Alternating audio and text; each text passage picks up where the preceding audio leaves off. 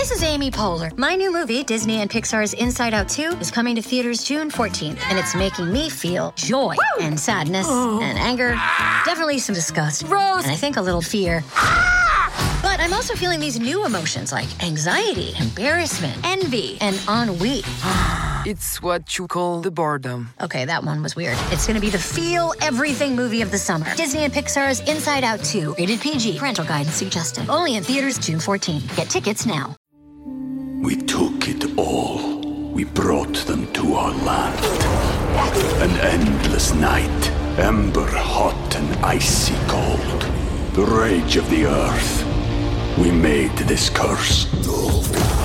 Carved it in the blood on our backs. We did not see. We could not, but she did. And in the end... What will I become? Senua's Saga. Hellblade 2. Play it now with Game Pass. Welcome to the New Books Network. Hello, I'm Nicholas Gordon, host of the Asian Review of Books podcast, done in collaboration with the New Books Network. In this podcast, we interview fiction and nonfiction authors working in, around, and about the Asia-Pacific region. In 1933, Maurice Wilson, First World War hero, drifting veteran, and amateur aviator, lands in the aerodrome at Purnea in British India. His goal is to be the first man to climb Mount Everest, and nothing, not his lack of climbing experience, the lack of official permission, and the efforts of British civil servants will stop him. Ed Caesar's The Moth and the Mountain, a true story of love, war, and Everest, tells Wilson's tale, tracing his story from the First World War, through drifting across the English-speaking world, to his sudden drive to climb the world's tallest mountain. He buys a biplane, flies to India, sneaks into Tibet, and attempts to climb Everest, only to succumb to the elements on its slopes in 1934, like so many before and after him. Ed Caesar is an author and a contributing writer to The New Yorker. Before joining The New Yorker, he wrote stories for the New York Times Magazine, The Atlantic, Outside, and the Smithsonian Magazine, among many others. He has reported from a wide range of countries, including the Democratic Republic of Congo, Kosovo, Russia, and Iran. His first book, 2 Hours, The Quest to Run the Impossible Marathon, was awarded a Cross Sports Book of the Year award. Today, Ed and I will talk about the story of Maurice Wilson and the 2 stages of his quest to climb Everest, the flight to India, and the climb itself. We'll discuss how the geopolitical situation of the day affected his travels, and where Ed's interest in this failed summit attempt comes from. So, Ed, thanks for joining me today. Perhaps it's best to start with maybe the simplest and most straightforward question. Who was Maurice Wilson? And where does his attempt to climb Everest fit within the broader history of Everest summit attempts? Okay, Maurice Wilson was the son of a mill owner in Bradford, which was, in the early part of the 20th century, the capital of the world's wool trade, northern English city. And had it not been for the intervention of the First World War, the war to end all wars, I think he would have led an unremarkable life. He would have gone into the textiles business like his older brothers, and he would have somehow made a living in the wool trade. And what happened to him was that in 1914, the First World War started when he was 16 years old. When he was 18, he joined up, and when he was 19 going on 20, he saw action on the front line. And like many people of his generation, it altered him in profound ways.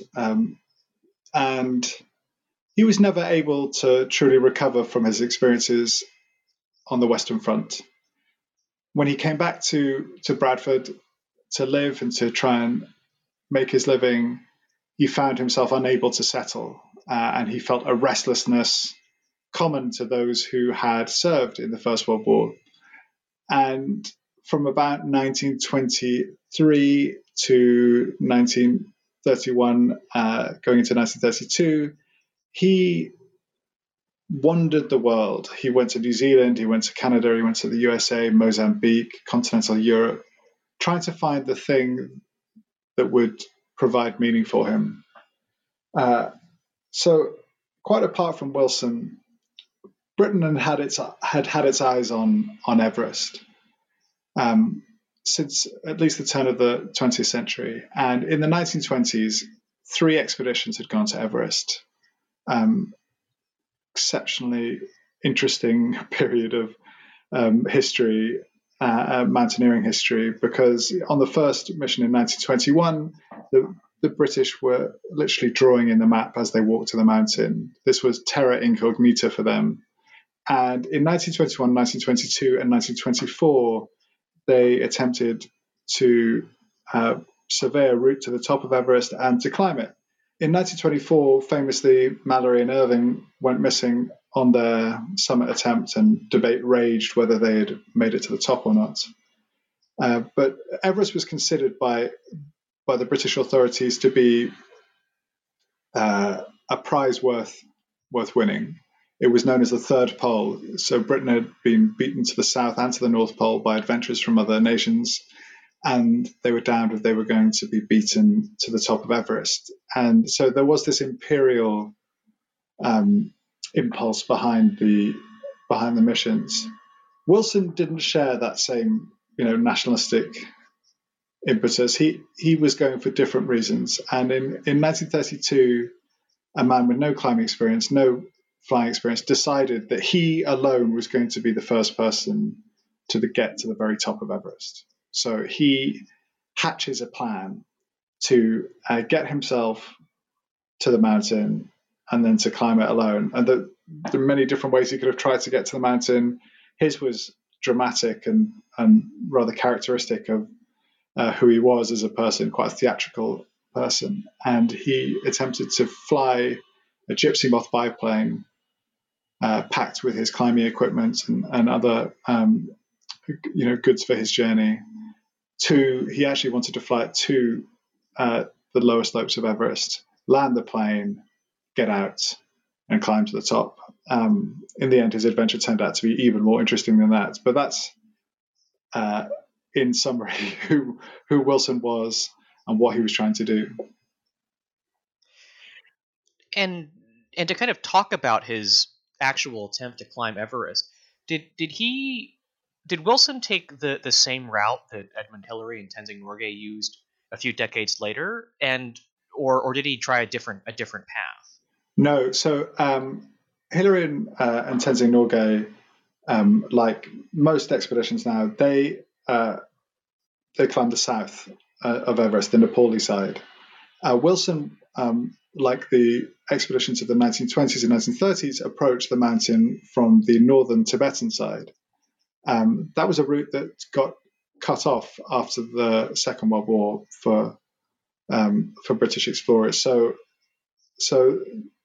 they were going the kind of classic Mallory route, and Wilson had read everything about Everest before he went. He had no actual climbing experience, but he had, a great and voracious sort of intellectual appetite, and he read all these books and articles about Everest, and so he knew exactly the way to get to the mountain. Once he was at the Rongbuk Monastery and base camp, up the Rongbuk Glacier, turn left up the East Rongbuk Glacier to the foot of the North Col, get up the North Col, make 3 more camps up the mountain. Bob's your uncle, you're at the summit. This is actually, I think, a good segue to my next question, specifically about how how most expeditions went through Tibet. What are the political dynamics of these attempts to climb Everest? As you say, Wilson wasn't able to climb up through the Nepal side. I think he was barred from flying over Nepal, but he also had to sneak into Tibet. That wasn't an easy journey for him, entering Tibet from India. So what are the political dynamics of the region? Yeah, incredibly complicated, in short. But one of the reasons why the British authorities were so determined to stop Wilson was because they worried about a diplomatic incident involving Nepal. They had just come to an agreement with Nepal, and they had close relations, but they were not keen for a rogue adventurer to crash land his plane in Nepal. the early British expeditions to Everest in the 1920s had all gone through Tibet after gaining permission from the Dalai Lama and from Lhasa as a byproduct of a wider treaty that guaranteed, protection against aggression. So British protection against aggression from China, and the early negotiations involved huge arms deals as well as permission for a party to go and climb the mountain. Wilson did not have those permissions to go through Tibet, but when he was in Darjeeling, when his plane had been impounded and he was trying to find a new way to the mountain, Tibet was the obvious way to go because the Bhotia men that he had recruited had been on those early British expeditions. And so they knew the way through Sikkim and into Tibet and could guide him towards the mountain. One other thing I'd like to note is that Wilson's story, and I'm talking now from like his whole journey from Britain to eventually seeking into Tibet. This whole story appears to be impossible without, or the British Empire plays a huge role in his ability to travel that distance. How does colonialism and imperialism play into this story? Well, it's for a Brit in the early 1930s, the world appeared to be your oyster because so much of the world was either actually British or had British influence. So Wilson's plan was to fly his plane through Europe and then into North Africa, along the North African coast towards the Middle East. He then believed he had a permit to fly and land in Persia, as it was, which eventually did not materialize. But so instead, he had to go via the trucial states of Bahrain and down through Iraq to Bahrain and then over Sharjah and eventually to Gwadar. So that is really that's very difficult, that route, unless you have friends at RAF bases who might fill up your plane. In fact, the British really did try to stop him and send him back several times, particularly in Bahrain. And he got much more help from the men of the RAI, the Italian Air Force, who bought him a very good lunch in Pisa and filled up and serviced his plane in Rome and Naples. And again in North Africa, when he landed in what was then Cyrenaica, were very good to him. So, British imperialism, would help probably an officially sanctioned flight to India at that time. They were not particularly helpful to Wilson. We took it all. We brought them to our land. An endless night, ember hot and icy cold. The rage of the earth. We made this curse. Carved it in the blood on our backs. We did not see. We could not, but she did. And in the end... What will I become? Senua's Saga. Hellblade 2. Play it now with Game Pass. Well, I guess perhaps it's the way it was useful is that you had all of these, aerodromes along the way. And I guess imperialism kind of, in some ways being barred the ability to fly over Persia or to fly over Nepal, I guess, affected his choice of travel. But actually, this brings me to the point about the flight itself. I think by focusing a lot on Wilson's, ultimately failed attempt to climb Everest, we seem to not talk as much about his successful solo flight to India. I think despite being little more than a very dedicated amateur, I guess for the time, how impressive was this flying achievement? Oh, it was pretty impressive. It really wasn't long after the first ever London to Australia flight. It was a couple of years after that. And that had been, those records have been set in a slightly harem-scarum way. Wilson had 19 hours of instruction in an aeroplane before he flew solo. He probably doubled that number of hours in the UK before he set off. He really had not flown very much at all. Imagine, learning to fly for 40 hours and then taking off, on this extraordinarily dangerous journey. He flew 5,000 miles via stages to his base in India. There were many times in which he could have and probably should have died, flying through the fog, flying blind by dead reckoning before he landed at Tunis. The extraordinary moment when he's woken up mid-flight, whistling in his moth towards the ocean on his long drag between Bahrain and Gwadar. There are many, many times when you think other less lucky people would have met their maker. So it was a remarkable achievement, and I think he improved, as you might expect, he improved as an aviator an enormous amount on the flight itself, because it was, every week it was doubling his experience. And I will say, but before doing this interview, I looked up pictures of the Gypsy Moth. It doesn't look like the most sturdy of airplanes. I mean, what's the Gypsy Moth like, and what was it like to fly one of these planes? They are incredible machines. So they are about 920 pounds unladen. So they're light. They're made of spruce and Irish linen. It feels like that, the engine in the front wouldn't power a lawnmower. It's just I flew in one of these things in England, and it really, you feel every buffet of wind. The controls are extremely rudimentary. There's a stick, and you do the rudder with your feet, and that's about it. The dials, there are like 3 dials across the dashboard, and you're looking left and right over the nose of the plane to fly it. You also, you fly very low.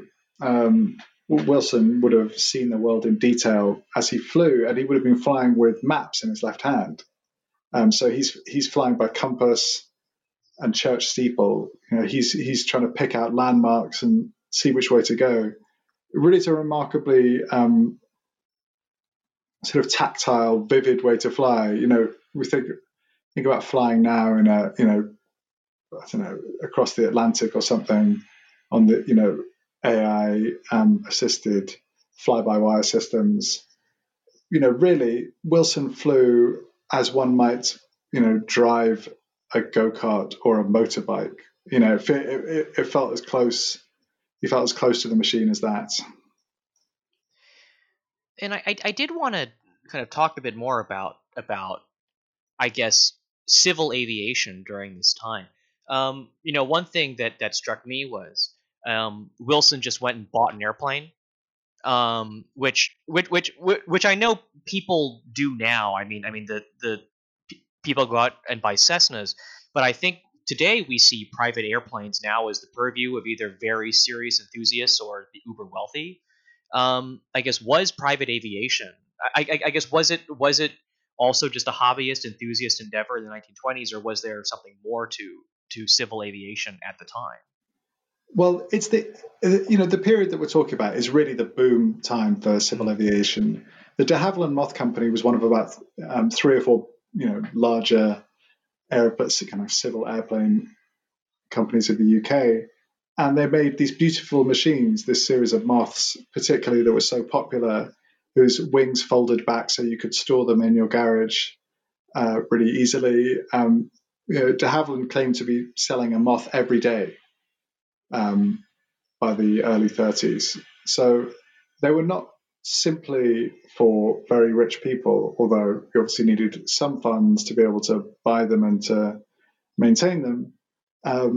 And you see in this period people, just plucky amateurs, buying these planes, sort of scraping together the funds, not necessarily very rich people, and going off and having these incredible adventures. Amy Johnson, who was one of the great aviators of the time, used to carry a knife in her cockpit in case she ditched at sea and had to fend off sharks. I mean, it really does feel like the kind of Indiana Jones moment for civil aviation. And I would guess never to be repeated because, the planes got more expensive comparatively, and, there were more commercial airplanes about, and, it became less viable as a hobby as it was at that time. Yeah, it feels like everything just got more complicated with, with I guess as aviation got more commercial and had to compete with all the big companies and the flights and the radar and all that stuff. It just seems like it seems like it gets too complicated to have these, I say amateur, but dedicated enthusiasts kind of flying around on tiny planes. But I did want to kind of going into the sense of adventure. You mentioned before, I think, when we talked about how does Wilson's attempt fit into the larger or the broader history of attempts to climb Everest. You noted that Wilson wasn't in this for kind of a sense of nationalist or imperialist pride. He was in it for the sense of adventure, as shown by him constantly trying to escape the British attempts to stop him. But I guess how do you think Wilson saw the world? You also spend time in the book talking about his more mystical beliefs. His faith in the power of fasting and stuff like that. So he's a really complicated cat. He comes from a Bradford, which was at the time international looking, cosmopolitan. He spoke fluent French and German before he left school. His town was full of German Jewish immigrants. He was an outward looking person, and even having fought in the First World War, when he went on holiday in the early 30s, it was to Germany. So he obviously felt no kind of nationalist ill will against Germany or German people. When he was on his way to India, he'd exchange happy dinners, sort of bon mot over dinner with a French aircrew or an Italian airman. When he was in northern India, he made friends much more readily with local people than he did with English settlers.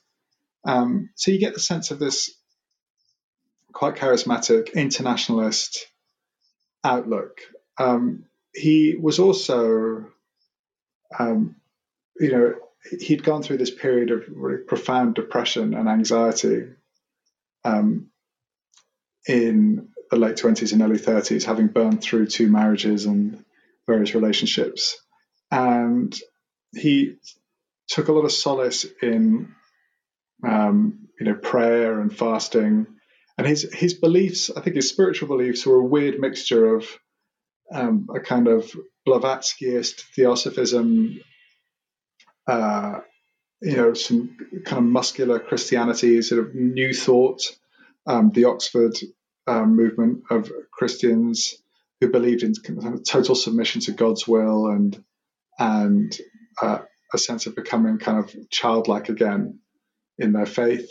And also, I think he was impressed by Gandhi, who had come to the UK in 1931, and the asceticism shown by Gandhi in his efforts to overturn British rule in India. So his worldview was a complicated jumble of things. He also really liked more hedonistic pursuits. He liked going to nightclubs, he liked horse racing, and he liked chasing women and so on. So he was a very complicated figure, and it's hard to pin down exactly which thing was most important to him.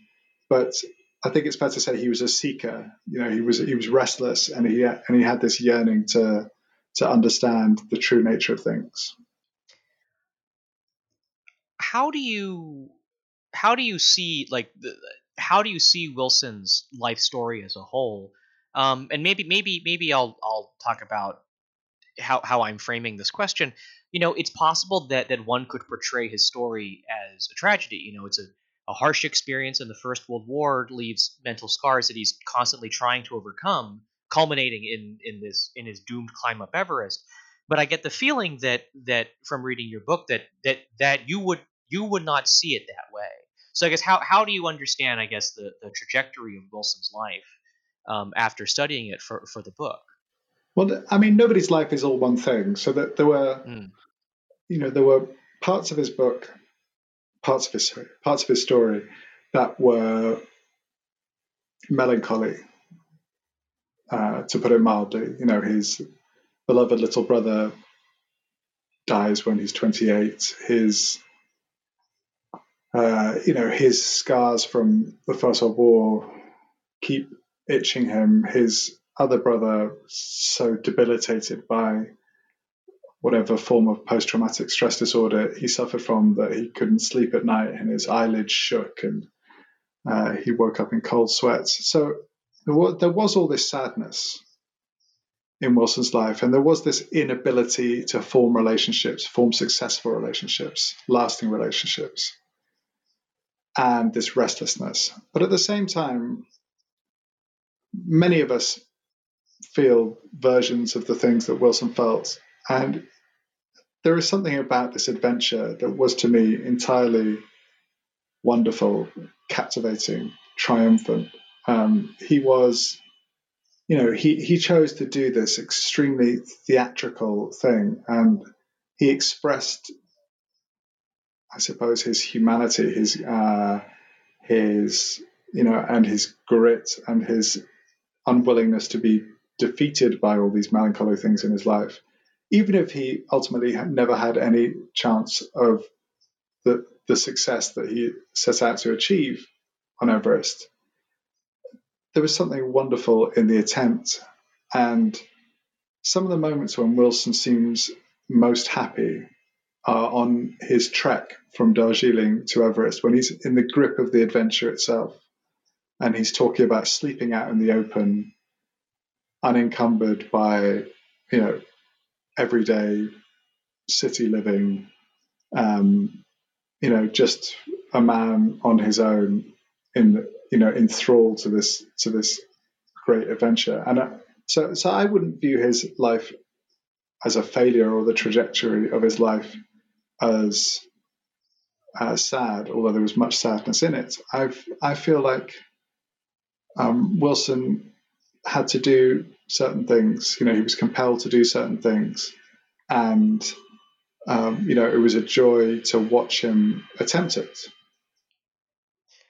So perhaps this is a good segue to my next question, which I guess is to ask you kind of, where does your personal interest in Morris Wilson and his story come from?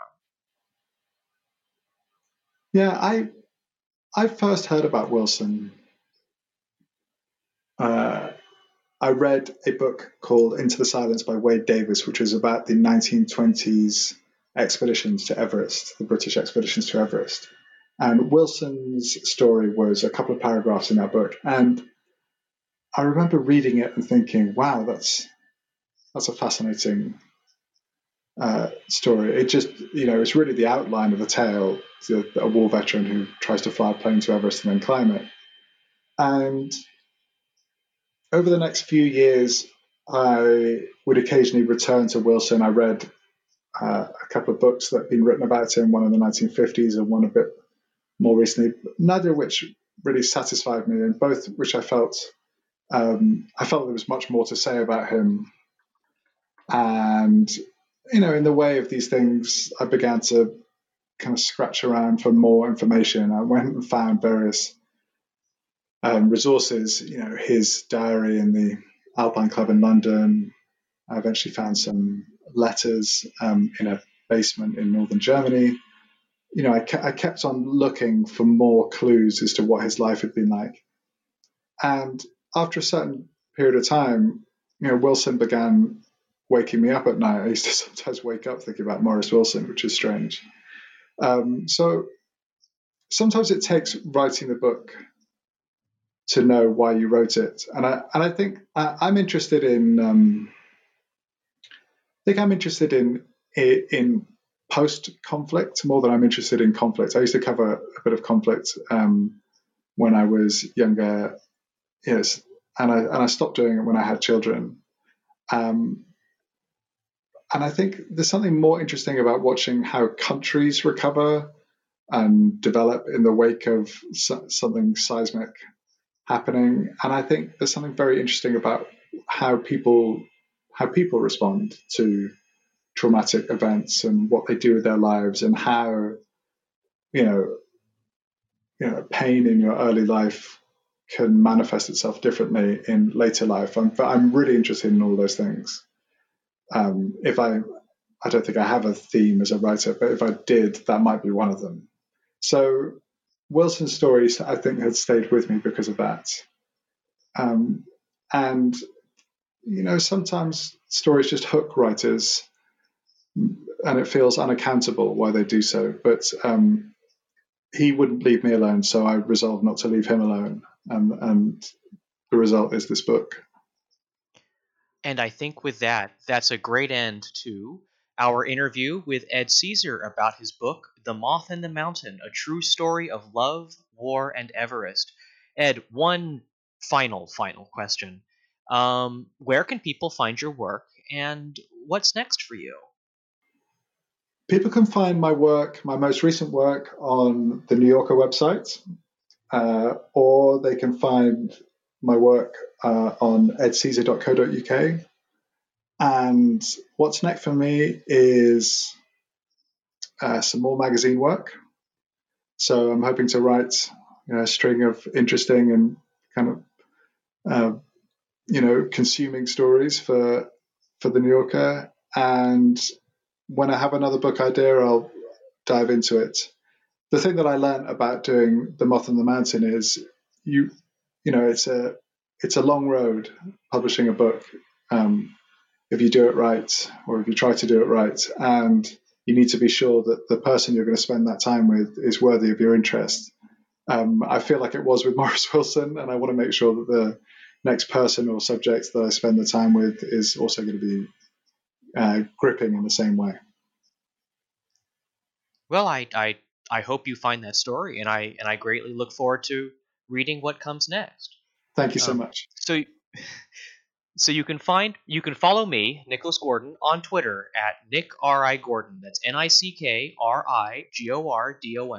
You can go to AsianReviewOfBooks.com to find other reviews, essays, interviews, and excerpts. Follow on Facebook or on Twitter at Book Reviews Asia. That's reviews plural. And you can find countless other author interviews at the New Books Network at newbooksnetwork.com. We hope you continue listening to the Asian Review of Books podcast, now on all your favorite podcast apps, Apple Podcasts, Spotify, and Stitcher. Rate us, recommend us, and share us with your friends to support us continue to interview those writing in, around, and about Asia. Next week, join us for an interview with Ethan Lowe, author of Field Notes from a Pandemic, A Journey Through a World Suspended. But before that, Ed Caesar, thank you so much for joining me today. Thank you.